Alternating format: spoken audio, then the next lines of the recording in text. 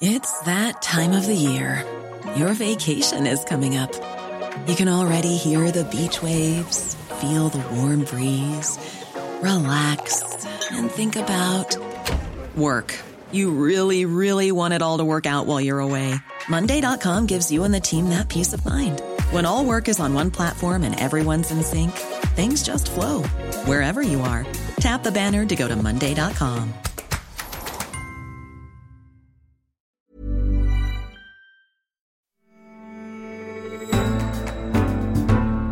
You're listening to The Economist Asks. I'm Anne McElvoy. My guest today is the philanthropist Melinda Gates.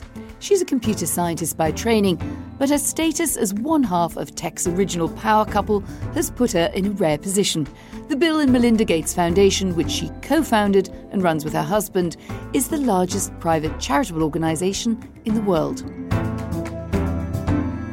It's given away over $45 billion since 2000, and it's in a position of power that's drawn increasing scrutiny this year, with critics questioning the influence of wealthy givers. But her current privilege belies the fact that she was once pushed almost to the point of quitting by the tech industry's hostility to women. In America, women hold just 25% of jobs in computing and leave the tech and engineering sectors at twice the rate of the men. Examples of the lone male genius, men like Steve Jobs and, of course, Bill Gates, still loom large. So this week we're asking, how do our own behaviours need to change to advance women's equality in both the workplace and on the home front? Melinda Gates, welcome to The Economist Asks. Thanks for having me. Melinda, your book, The Moment of Lift, How Empowering Women Changes the World, is a manifesto, but it's also a memoir. So what is the moment of lift for you? The moment of lift for me is when the barriers that hold women down are lifted and they can rise to their absolute full potential in life. Give me a few examples. Flesh that out if you could. Child marriage in many places in the developing world, not having access to contraceptives, which allows women to time and space the births of their children, is another barrier. There are other things in the developing world that we don't often talk about, but female genital cutting or not having access to high quality education, that's an enormous barrier. So they sound like areas that principally affect the developing world. Are the challenges that you're seeing for the moment of lift for women very different in rich countries to the way that they are in countries that have more structural problems that are holding back women? Well, I think there are some issues that are universal. So, for instance, abuse. A third of women are abused around the world. I don't care if you're in a high-income country, middle income, or low income. That silences a woman's voice and it takes away her self-confidence. In places like Europe or the United States, a particular issue in those countries, but of course they also apply to many middle and low-income countries, is, we don't have enough women's representation on boards. In the U.S., less than 5% of Fortune 500 companies are run by a female CEO. Around the world, not very much money goes into women-led businesses. So, for instance, in the United States, for venture capital, less than 2% goes to a woman-founded business. Those are barriers that hold women back. And in particular, in technology, it's super important that we look at those barriers because tech is becoming pervasive. And if more women don't have a seat at the table, we're also baking bias into our systems that we're going to use and are using worldwide. I'm going to come back to technology in a moment if I could, but just to stay a bit on the memoir aspects of the book, there are some very personal moments, and you talked about an abusive relationship in the book. You've talked about struggling to have equality in your marriage with Bill. What did those experiences teach you? Well, in the case of the abuse, and the reason I wrote that page in the book, which was a previous relationship, I wrote about it because it is the experience of millions and millions of women around the world. And honestly, it took away my voice and it took away my self-confidence for many, many years. And so I learned that we have to speak up and change that. We also have to look at the full spectrum because it's not just being in an abusive relationship, but even if you're harassed at work, In the United States, a woman who's harassed at work leaves her job at an 80% rate within 2 years. So I learned those are all issues we absolutely have to face as society. And when you talk about equality in your marriage, and you give examples where you seem to have sort of actively worked on that, your husband volunteering to drive a child to school twice a week, but can you honestly say you've got full equality in your marriage? I can honestly say I have full equality now in my marriage. Bill and I are co-founders of the foundation. We are both executives there that make full decisions on the strategies at the foundation. And at home, we are absolutely equal partners in raising our children and doing the tasks that need to be done. And part of the reason I bring up this issue about how I got equality in my marriage and why it's so important is because I want people to see that our economies are built on the back of women's unpaid labor at home. In the U.S., for instance, a woman spends 90 minutes more a day doing unpaid work at home than a man. In India, a woman spends 5 hours more a day doing unpaid work in her home than her husband does. And across the world, that adds up to 7 years of a woman's life. So if we don't look at all of these assumptions we have made about our home life, both men and women, and we don't redistribute the tasks, then women don't get to do some of the other productive things they want to do in society. But a lot of that is about unpaid labour in the home, and wealth cures that to a certain extent. Anyone who can afford to have more help at home. I mean, let me ask you a cheeky question. Who does the laundry? Would you each do the laundry, or would one of you be more likely to do it, or get someone else to do it? I think just for us, just like in anyone else's home, that if you have resources, of course there are things that are more efficient to farm out to someone else. But there are things in our home. I use the example of dishes.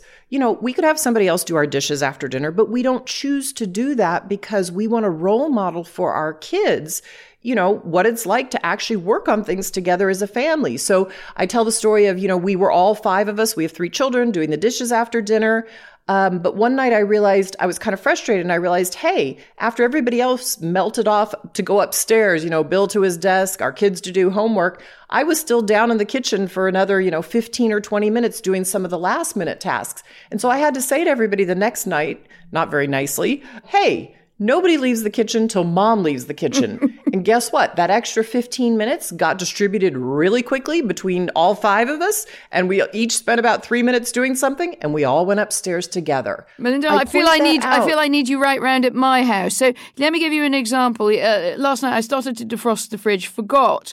And I won't denounce which member of my family live on the podcast. Came upstairs and she said, there's water coming out of the fridge. So tell me, what should I have done? And I think in that case, you used to say, what do you think you should have done? Yeah, I did try that. But are you suggesting, then, I'm now teasing a little bit, but the women themselves should just be much more assertive when they find it? I think perhaps in a household where everyone is thinking about equality, it might be a bit easier than in a household where people are actually trying to sort of get back up to the bedroom because they don't want to think about equality of tasks. Right. I think we're all in different places on equality in our homes, both in terms of how we think about it and what we want. But this is one of the reasons I bring it up is I think we have to constantly look at it in our homes. And people make different choices when they first get married, at the birth of their first children, and as their parents get older. And so I think we just need to constantly look at it. And I even talk in my own marriage about how I brought certain bias into my own role in the household, as did Bill. And so it's a constant, what I call work in progress. And I want people to just look at it in their own homes, because when they start to do it, then they start to realize, hey, we can free up some time here and redistribute the labor. Do you think that there is a read across between the way we live at home and what happens in the workplace? You deal with both in your book very eloquently. There are, of course, the examples, and I think you touched on it earlier, about how do we want tech companies to be? What do we want the culture of our offices to be? Are these two things very closely related, or are we, sometimes, women included, two slightly different characters or different people when we're at home and when we go into the office? We have told women as a society for very long, when you show up in the workplace, you show up like this. And what we're seeing around the world is when women show up in the workplace, they're starting to be able to be more themselves, and they're starting to be able to name the things that aren't right about the workplace. And what I know is that people around the world are happier, men and women, when they can show up as their full, authentic self at home, in their community, and in their workplace. And so, yes, I think if we start to look at this in our homes, it will absolutely change in the workplace. And you've described the male-dominated environment you encountered first at Microsoft when you worked there. Just draw us a picture of that and how you changed it or think it could change further. I can only name my experience, but when I started there, I was one of 10, a class of 10 MBAs. I was the only woman, and that was okay. I had worked around a lot of males, and I enjoyed that in computer science in college because I have a computer science degree. But I did find the culture early on at Microsoft. I loved creating the products, but I found it abrasive. And I almost left the company because of it. But then I decided to just try on being myself. I didn't actually think it would work very well. And to just be the collaborative leader I wanted to be. And over time, I found that there were many people in the company who wanted to work the way that I did.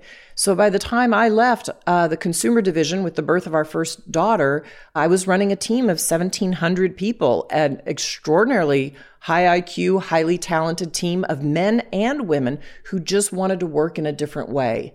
And I think if women can show up the way they want to show up at the workplace, we will change the workforce. But you took some time off to concentrate on your family, which is often what a lot of women say they'd like to do, but be able to come back in and come back full tilt to the workplace. And sometimes that's hard. How would you suggest that we break down those structural barriers? We often demand it. Some people preach it. And companies kind of half do it. Yes, I think there's several things we need to do. First of all, in countries, including my own, we need to have really robust paid family medical leave practices and policies, not just for women to take time off at the birth of the first child, but for men as well. We know from great research that if a man takes time off with the birth of the first child, they participate more fully at home with raising the child. So I think that's one thing we need to do. It also needs to cover elderly care because we have aging populations and more men and women are taking care of their elderly parents. And then we need to make it easier for women that when they do come back after paid family medical leave, that there's a transition to help them back into the workforce. Because again, if you've been out for 3 months or 4 months or sometimes 6 months, women will tell you they've kind of lost their self-confidence a bit. And so they need to know, no, we're going to bring you back up to speed on exactly where we are in the business, and we're going to mentor you through that. It might take 3 weeks or a month, and then you're fully back into your productive work mode. But, it does seem odd that the Gates Foundation just cut some maternity leave commitment from 12 months to 6 months. How did you feel about that? Yes. So we have the most generous paid family medical leave policy with this new policy in the United States. And so what we did was we originally tested a 1-year policy, and we found that the balance between family life and work life was too tricky. And so what we chose to do was still have the most robust paid family medical leave policy, but we have changed it to 6 months. And we think that's right for both the business and for the families that we're trying to support. But just to sort of press you on that, couldn't any business make that case? We tried something a bit more outlying, which a lot of women would like, or a lot of families, men in families would like too. And then we just found, well, it wasn't so great for the business, so we cut it. I mean, why would that not apply to almost anything that you could cut back, which seems to be a little bit in a tension with some of the values that you've espoused? So I think we always have to look at our policies in any business setting and in any community setting and say, does it work well to balance for both the work and the family? And so I don't know what's right for every single business, but I know what's right for the foundation work and what we're trying to do in the world to both support men and women who are having young children and families and to support the work that needs to get done at the foundation. There's a new wave of criticism, I think it could fairly be said, against wealthy giving. We've seen a lot of critics saying philanthropists have held the ring for quite a long time and they've been able to determine how they spend their money. Do you think that there is a reasonable criticism that philanthropy can be too important, can distort policy outcomes? Well, I think everyone needs to be cognizant, and particularly philanthropists, of the role that philanthropy plays. And all philanthropy can do is be that catalytic wedge. It is actually a tiny fraction of the giving that goes on around the world.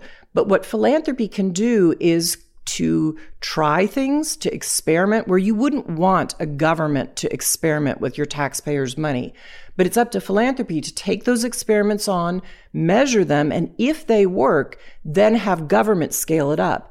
And everything philanthropy does has to be in conjunction with government, private sector, and civil society. So I believe it has a role, but it's a limited role in that ecosystem. Sure, but you could take the view of someone like Rutger Bregman, whose argument is philanthropy, as he sees it, is excessive because a lot of very wealthy people weren't taxed enough in the first place, and the money should have gone back into the state coffers to start with. Yes, and so Bill and I have been very outspoken that we believe the tax policy in the United States needs to be updated. High-income people in the United States should certainly pay more than middle income, and middle income should pay more than low income. So every country has to look at its tax policy and update it over time, and it's time the United States does that. We don't believe in the great inequality that is going on in the United States. And so it is time for that tax policy to be looked at and to be updated. The Trump administration is proposing to change Title X funding, that's the money helping women access cervical smears, breast cancer screenings, among other services. There are big arguments, and we won't do all of them today, about this present administration and where it leaves women and healthcare. Overall, how concerned are you about it, and where would you most like to shine a light? I am deeply concerned about the proposed cuts that this administration continues to make against women's health.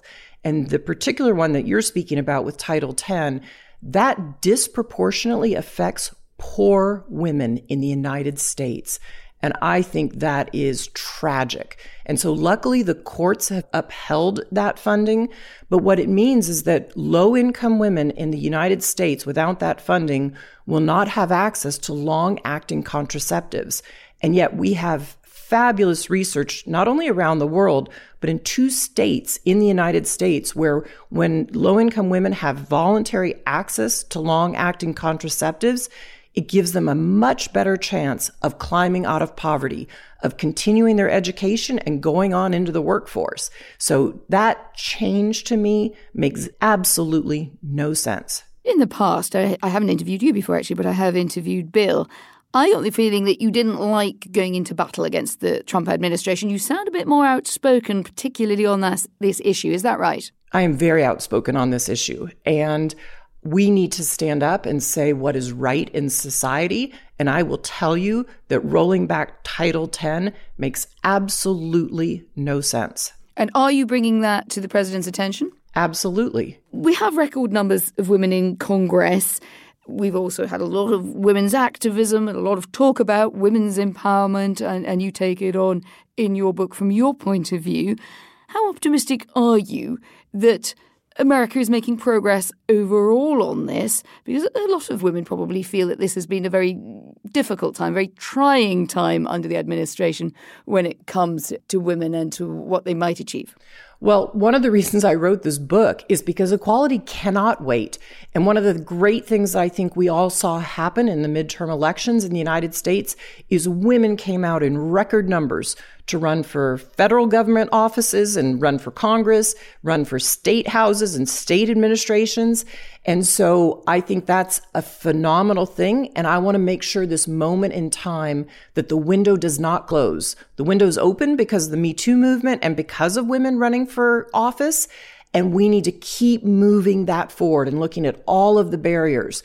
We're all excited about how many women have now gotten into Congress in the United States, but it's still less than 25% of Congress. And at the current rate, even though we're optimistic, it's 60 years till we have parity in our own Congress. That is far too long, in my opinion. And that's why we have to all look at these barriers, and men and women have to work to break them down. And are any women that you've got your eye on in the upcoming presidential race? Anyone catching your attention? I certainly have my eye on lots of women and men, but it is far too early to name a candidate. Do you think you will see a female president of America in your lifetime? Yes. Are you going to give us a bit of a timeline on that? I mean, I hope I live. If I live, 6 months, no, because the administration's not going to change. But, I'm hoping that I'm going to live another good, 45 years. And so absolutely, there will be a woman president in my lifetime. Melinda Gates, thanks very much for joining us. Thanks for having me. And we'd love to know what you think on the gains or pitfalls of philanthropy, whether things are getting better or worse for women overall, and when will we see a female president of America? Write to us, radio@economist.com, or tweet us at Economist Radio. And please do take a moment to rate us on Apple Podcasts. I'm Anne McElvoy, and in London, this is The Economist.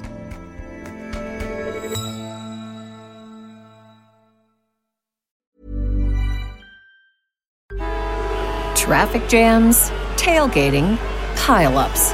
Ugh, the joys of driving. How could it get worse? The federal government wants to have a say in what you drive. That's right. The Biden administration's EPA is pushing mandates that would ban 2 out of every 3 vehicles on the road today. Don't let Washington become your backseat driver. Protect the freedom of driving your way. Visit EnergyCitizens.org. Paid for by the American Petroleum Institute.